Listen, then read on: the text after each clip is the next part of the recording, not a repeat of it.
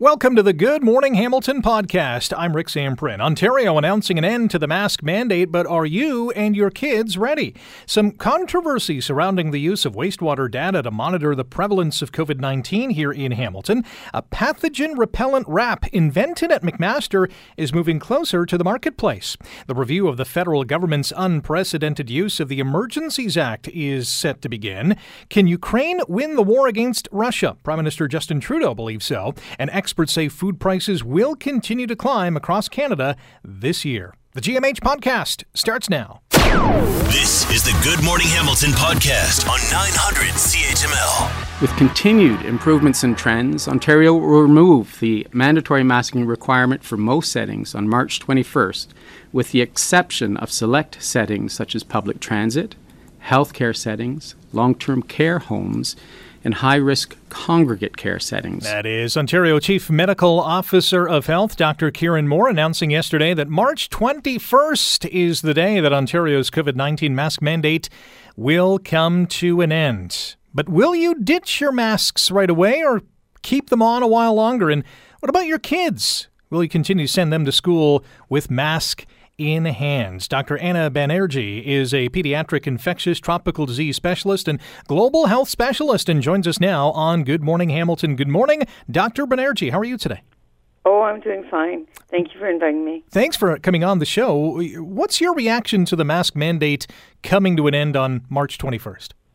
So Ontario has a vastly diverse population, and a single measure really doesn't work for everyone. For example, right now, in Northern Ontario, we're in the middle of the outbreak. Most communities have many people affected, and reducing mandates at this point in time does not help keep COVID out of those communities as well. There's another population that is not the same as, for example, adults that can say, I can choose to get vaccinated, I can choose to go to a movie theater or a restaurant and choose to wear a mask. Are kids and kids in school, and the situation there is very different. And I think that having these mask mandates go down, especially for children in school, right after March break, increases the risk of transmission. So many health experts we've heard over the last number of hours have said that we should wait at least a couple of weeks after March break ends to get a true sense of, how this mask mandate may come to an end better than it may have. Do you agree with that, and why is that important? I think that during March break that kids will, or families will, be mingling more. A lot of them will be traveling. And so you don't want a whole bunch of children to be coming back into school without masks. And we know that, less than 70% of children between the ages of 5 and 11 are fully vaccinated. And so you're bringing back kids, potentially with COVID, into classrooms, like 30 kids in a classroom, there's going to be transmission.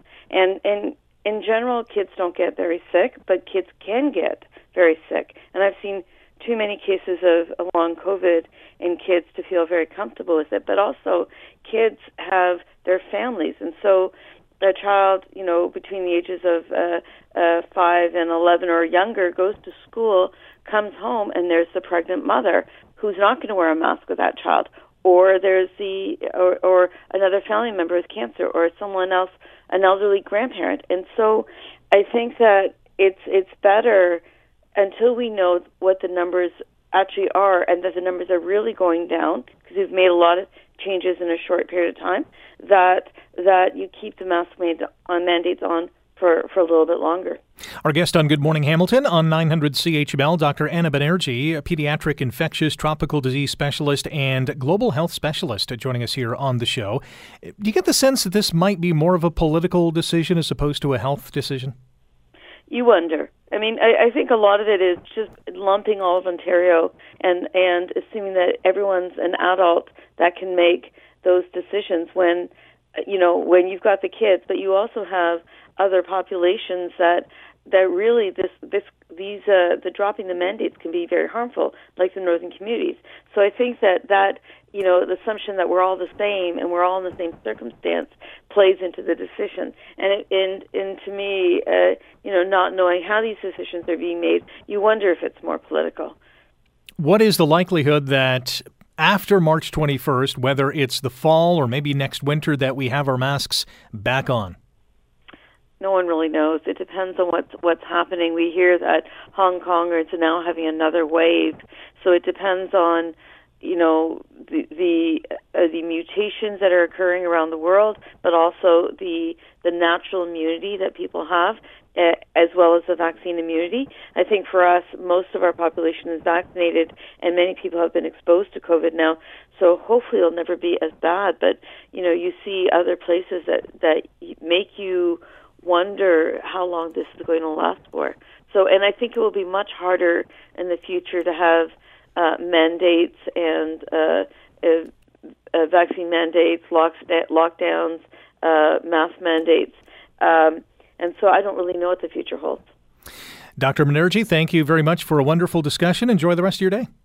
You too. Thank you. That is Dr. Anna Banerjee, pediatric infectious tropical disease specialist and global health specialist, commenting on the mask mandate coming to an end on March 21st. We heard yesterday from, even before Dr. Karen Moore made that announcement, we heard from Premier Doug Ford as well. We have to move forward from this. Like people are exhausted, and the poor kids in those classrooms too. Like we got to move on.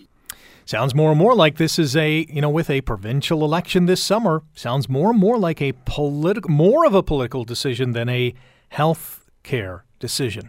I don't know, just my spidey sense tingling. You're listening to the Good Morning Hamilton podcast from 900 CHML. City of Hamilton says using wastewater data to monitor the prevalence of COVID-19 in our community is a quote-unquote lagging indicator. What does that mean? Robert Delatola, is the civil engineering professor at the University of Ottawa who leads the research team into wastewater testing in Hamilton and other cities and joins us on Good Morning Hamilton on 900 CHML. Rob, good morning. How are you? I'm doing good. How are you doing, Rick? I'm good. We know that public health officials in Hamilton have said that it's not something that has worked as a predictive measure in Hamilton to date, and percent positivity and hospitalization data is more representative of COVID-19 in this community. What do you say to that?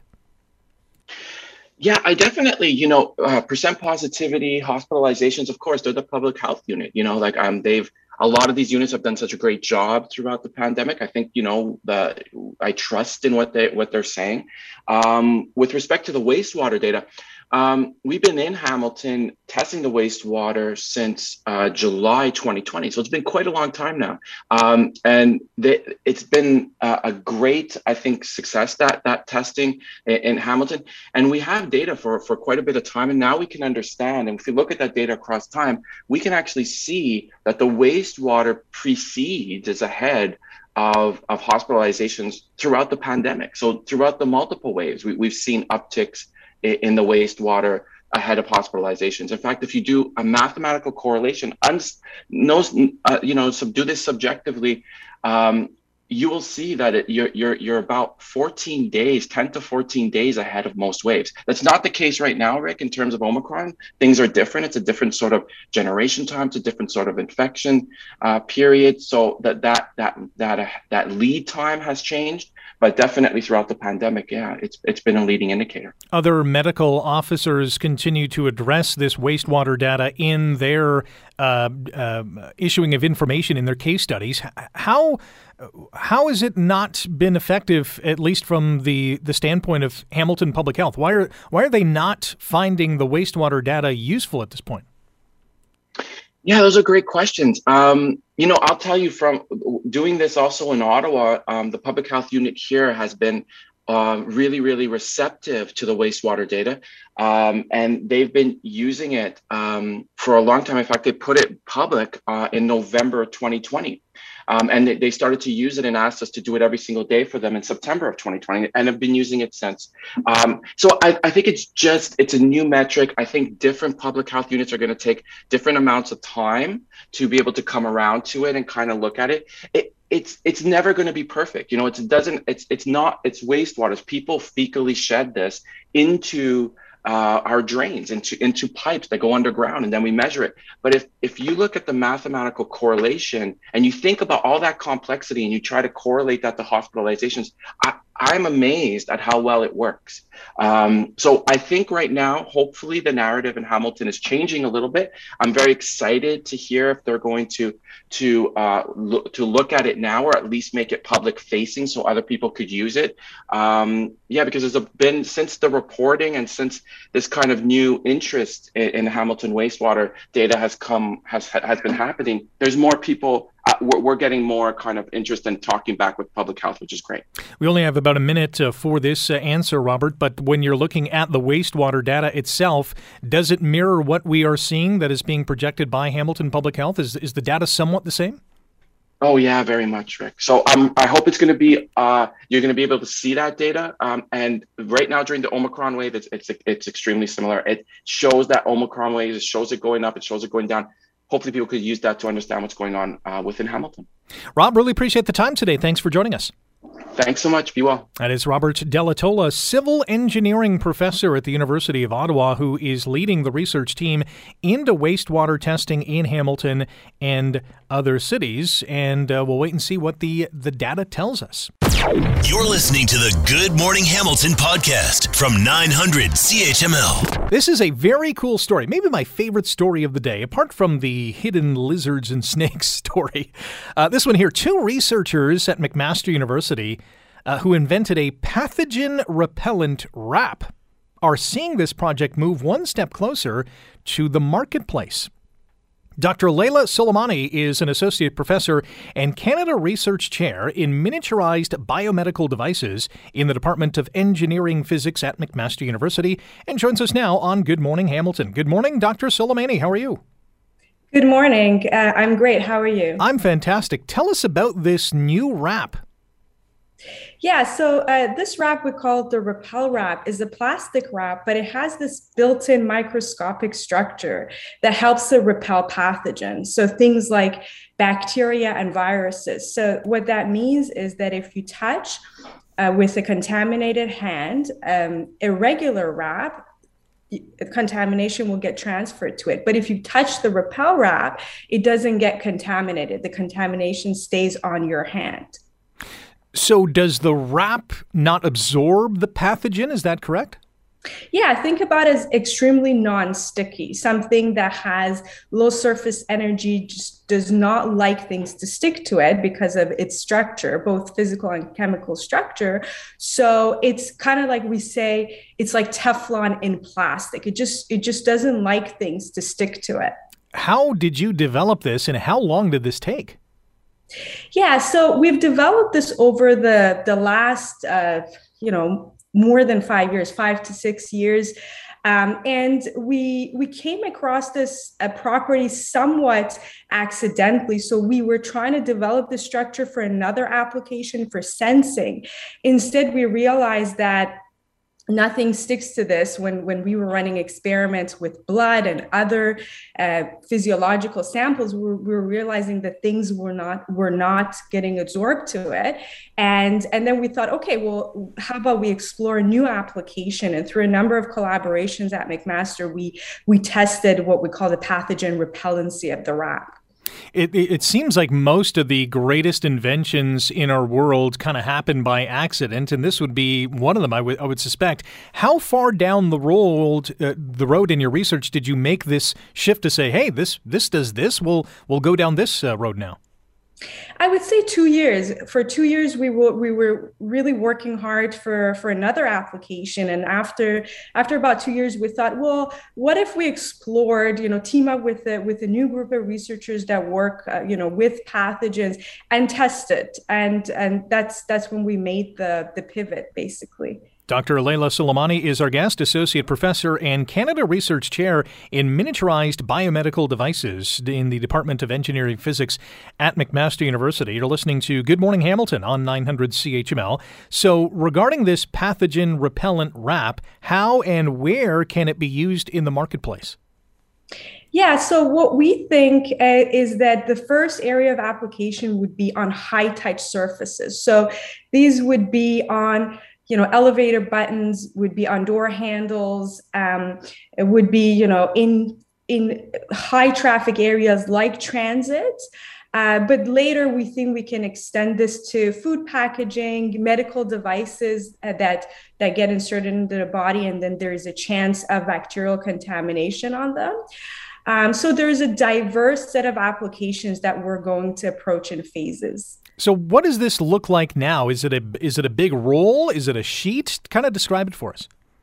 Yeah, so right now, it's still a lab prototype. What we have started a company that is working on with manufacturer that do what we call roll-to-roll processing. And you're exactly right. It's going to be processed to be these big rolls that are either sent to customers as big rolls to big customers, or cut up into sheet for smaller, more end user customers, and sent in the form of smaller sheets. Dr. Soleimani, how soon can we see this in the marketplace being used in places like, I don't know, shopping malls or hospitals?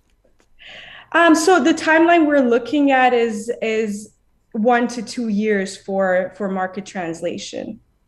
All right. And would those two areas that I just mentioned, the shopping scene and the medical arena, would they be maybe the first step into dispersing this into the market?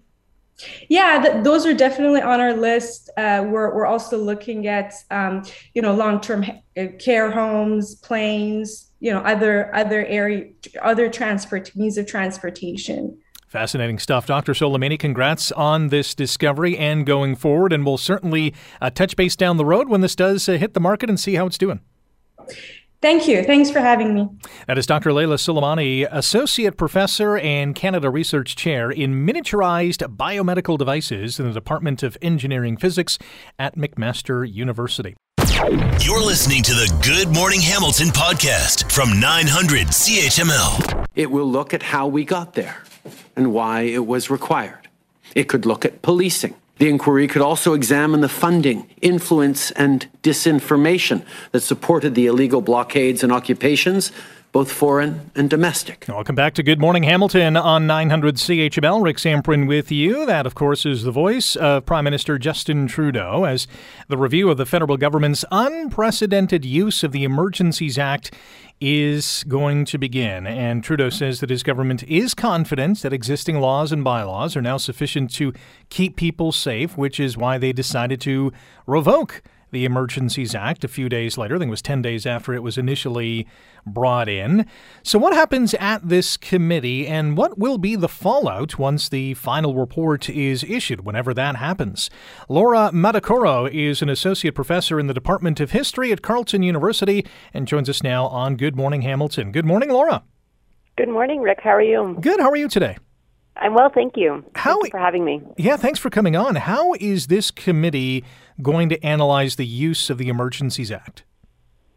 It's a great question, and I think people are really curious to see how the committee deliberations unfold, because as you mentioned in your introduction, this was the first time that the Emergencies Act was used in Canada, because it's new legislation from 1988. And so there's been a lot of questions about the composition of the committee, the amount of information that they'll have access to.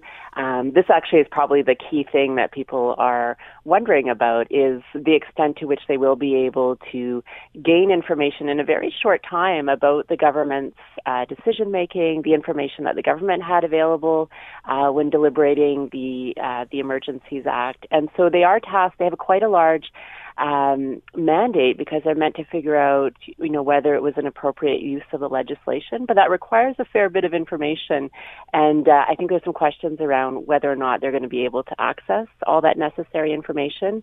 And then there are questions about how much will be revealed to the Canadian public when they do complete their work, which is mandated to be, they're supposed to submit a report very, very shortly, and the committee members are already saying that we likely will see more than one report, given the time frame that's been imposed on them. The ultimate question is, did the convoy protest meet the emergency standard? Do you think they be able to answer that question? Yeah, we all have so many questions, right? I'm not sure they will be able to answer that. As I was sort of alluding to, it depends how much information they're able to access. And one of the things that was suggested was that, there were national security concerns, there were concerns about funding and financial information, and that a lot of that intelligence is quite restricted. And so really, in my mind, the question of whether or not it met the standard required for the Emergencies Act is going to depend on the intelligence that the government was working with. And I hope that the committee is able to access the exact same intelligence that fed the decision-making on the part of the Trudeau government. Our guest on Good Morning Hamilton on 900 CHML, Laura Martocoro, Associate Professor, Department of History at Carleton University. We're chatting about the unprecedented use of the Emergencies Act and now the committee that is going to be analyzing why this act was brought into place for the first time. Could this committee go beyond just that question, i.e., why were protesters allowed to camp out on Parliament Hill for almost a month? Yeah, I mean, I think that there will be more than one inquiry into the events of the past few months in Ottawa. I think there's obviously this committee, which is tasked very specifically with examining how the Emergencies Act was used, how it was invoked, whether it was appropriate. But we know that there are going to be inquiries at the municipal level in terms of what happened, how protesters were permitted to access the downtown with very large vehicles and then stay there for weeks on end. And so this is quite typical, I think, when we have major events. If I think back, I'm sorry, I'm going to do the history piece for your listeners this morning. But if we look back to the invocation of the War Measures Act in 1970, which is the piece of legislation that the Emergencies Act replaced, there were a number of inquiries after the FLQ crisis to figure out whether or not, how that piece of legislation had been used, whether there was overreach on the part of police and intelligence. And so I suspect that for the events of the past few weeks, we're going to see the very same thing. We're going to see a number of inquiries, each of which will have a slightly different mandate. And we know that the City of Ottawa has already indicated that they want to review what happened, particularly as far as the Ottawa Police Service is concerned. Will there be witnesses, for lack of a better term, testifying at the committee, i.e. will the Prime Minister be invited? Will former Ottawa Police Chief Peter Slowly be invited? Will others speak to the committee? Yeah, I mean, the committee has to make some important decisions about how they're going to organize their work, and I'm really struck by how little time they have to do this. So it will be interesting to see if they call witnesses, if they call experts. A number of people on the committee are they have legal backgrounds. They are familiar with police work, and so the people that they've chosen for the committee, in and of themselves, have quite a bit of expertise. And it will be interesting to see the extent to which they are able to call on witnesses and the kinds of questions that they'll be able to ask. We have one more minute with Laura Martocoro, Associate Professor, Department of History at Carleton University. We know that there are, I believe it's 7 MPs, 4 senators on the committee representing each and every party. The question is, will partisanship play a part in the final report, or at least the deliverance of the information? Yeah, and I think people are worried about the extent to which we will see partisan influences shaping the discussions of the committee. We know that even from how the committee was composed and the questions of co-chairs, which are not going to be the Liberal or Conservative representatives. And so there is a concern about partisanship. And I also think we need to think about the context in which this committee is being invoked. Since the occupation in Ottawa, we now have the situation in the Ukraine with the Russian invasion. And I think all of that changes the kinds of questions and framing that the committee will be pursuing. And so I do worry about partisan politics. And so hopefully they are able to keep that at a minimum, because there's some really important questions that I think all Canadians want to have answered with this committee. Yeah, it's going to be must-see TV. Laura, appreciate the time today. Thanks for joining us. My pleasure. Thank you so much. Laura Martocoro, Associate Professor in the Department of History at Carleton University. Should mention as well that this committee is going to be co-chaired by Hamilton NDP MP Matthew Green. So it'll be interesting to see how this committee consumes the information and ultimately delivers its report or reports. You're listening to the Good Morning Hamilton podcast from 900 CHML. Today, I can announce an additional $50 million worth of equipment that we will be sending towards Ukraine to help out. That is Prime Minister Justin Trudeau saying that he's not only delivering more equipment, military equipment. Heard a bunch of drones are going to Ukraine, but he also believes that Ukraine can win the war against Russia. Stephen Saidman is the Patterson Chair in International Affairs at Carleton University's Norman Patterson School of International Affairs and the director of the Canadian Defence and Security Network. And he joins us now on Good Morning Hamilton on 900 CHML. Professor Saidman, good morning. How are you? Good morning, Rick. Can Ukraine win this war? It's going to be very, very difficult. It really depends on what happens within Russia and within the Russian military. It's possible. I was very skeptical 2 or 3 weeks ago. I think still the odds favor the Russians, but I do think there are some glimmers of hope for the Ukrainians. The longer this conflict goes, does it benefit the Russian side or the Ukrainian side?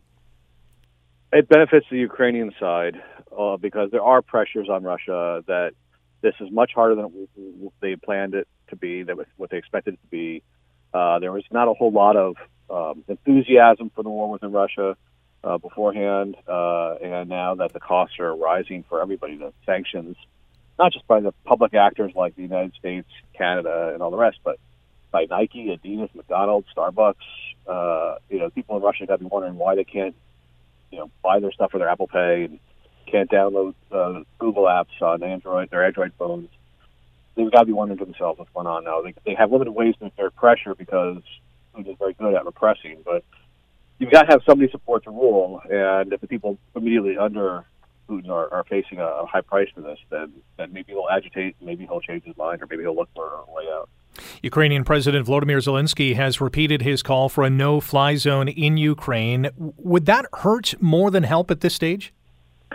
Well, since it might lead to nuclear war, yeah, I think it would hurt. I mean, the reality is that Ukraine faces this tough war with our assistance, but we cannot become a combatant because there's been one rule that has allowed us to avoid nuclear war over the past, 70 years, which is we don't fight the Soviets and now the Russians directly, and that, I think, is still operative right now. That we cannot enter this war, and a no-fly zone will require us to shoot down Russian planes and attack Russian anti-aircraft positions within not just Ukraine, but also Belarus and Russia. So has a high risk of being catastrophic. Our guest on Good Morning Hamilton on 900 CHML is Stephen Saidman. He's the Patterson Chair in International Affairs at Carleton University's Norman Patterson School of International Affairs, director of the Canadian Defence and Security Network, and the author of several books, including For Kin or Country, Xenophobia, Nationalism, and War. There is a disinformation war as well. We saw a hospital bombed yesterday by Russian forces, Russia calling it fake news. How is the disinformation war played a part in this whole conflict? Well, the thing is, the Russians have a really lousy story to tell. The Ukrainians have a very good story to tell, and the Ukrainians have been quite gifted in telling their side of the story. And so the Russians have to try to explain why they attacked this country, and they're grasping at anything that they can to justify their war. So they've been, saying they're denazifying Ukraine. Well, the president of Ukraine is Zelensky is a Jewish person, and Nazis and Jews usually don't get along. So it's kind of a strange kind of claim. Now they're talking about, there's bioweapons labs that were used against Russia. And one thing to keep in mind is that the U.S. intelligence at the outset of this was really good. That everybody was, the U.S. was saying they're going to attack. I'm like, I'm not so sure. And the Americans are determined to say, yes, they're going to attack. Well, the last day or two, the Americans are saying, they're going to create an incident that will justify this war through, leakage of chemical weapons. They're make it look as if the Ukrainians are doing it. So I think that the odds are really high that the Russians are going to try to do something to make it look as if the Ukrainians are doing something horrible. And we have to be careful not to fall prey to this. There are forces within our country, the forces in the United States, they're swallowing up Russian propaganda. And so we've got to be careful not to listen to it. What is a victory in Putin's mind when he finally pulls out, whenever that is? What would he consider a victory? Domination over Ukraine. That was the goal in 2014 when he seized the hunk of Crimea from the Ukrainians, and that's the goal of this thing, is to be able to determine who governs in Ukraine and have it be a pro-Russia government. The irony is that his moves in 2014 made that less likely by both alienating the country and by changing who are voters in Ukraine. He took about a lot of the pro-Russia voters out by seizing Crimea, and what was left were voters who were not so pro-Russian. So that was a mistake then. So I think this war is also not going to lead to the Ukrainians being all that sympathetic to the Russian cause. Stephen, really appreciate the time today. Thanks for breaking it down for us. My pleasure, Rick. Stephen Saidman, Patterson Chair in International Affairs at Carleton University's Norman Patterson School of International Affairs, the director of the Canadian Defence and Security Network, and the author of the book For Kin or Country, Xenophobia, Nationalism, and War. Prime Minister Justin Trudeau continues to make his European tour. He'll have a stop in Poland today, which has received an enormous amount of refugees from Ukraine. And I don't think we can say enough about not only Ukraine, but some of the other bordering nations around that war-torn country in accepting just hordes of refugees who are trying to flee the conflict zone.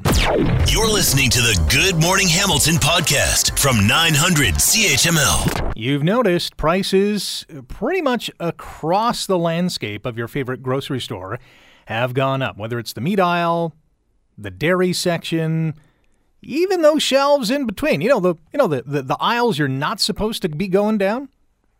But we go down them anyways because we like the bad stuff too. Prices across the board have gone up. And there's also a thing called shelflation. Well, what is that? We're going to find out as food prices continue to climb across Canada. The Agri-Food Analytics Lab at Dalhousie University has released its latest food report. Janet Music is the research program coordinator at the Agri-Food Analytics Lab at Dalhousie University and joins us now on Good Morning Hamilton. Good morning, Janet. Good morning. What are some of the things that you have found regarding the latest food report and shelflation? Well, alarmingly, food prices have kind of skyrocketed since this time last year. And, to kind of compound those prices, we're noticing that food is actually going bad or expiring before we've had a chance to use it when we get it home. So we're throwing away a lot of that food that we're buying at inflated prices. Is this more or less the produce area? Because I've noticed, especially in produce, that it's not as crisp as it once was.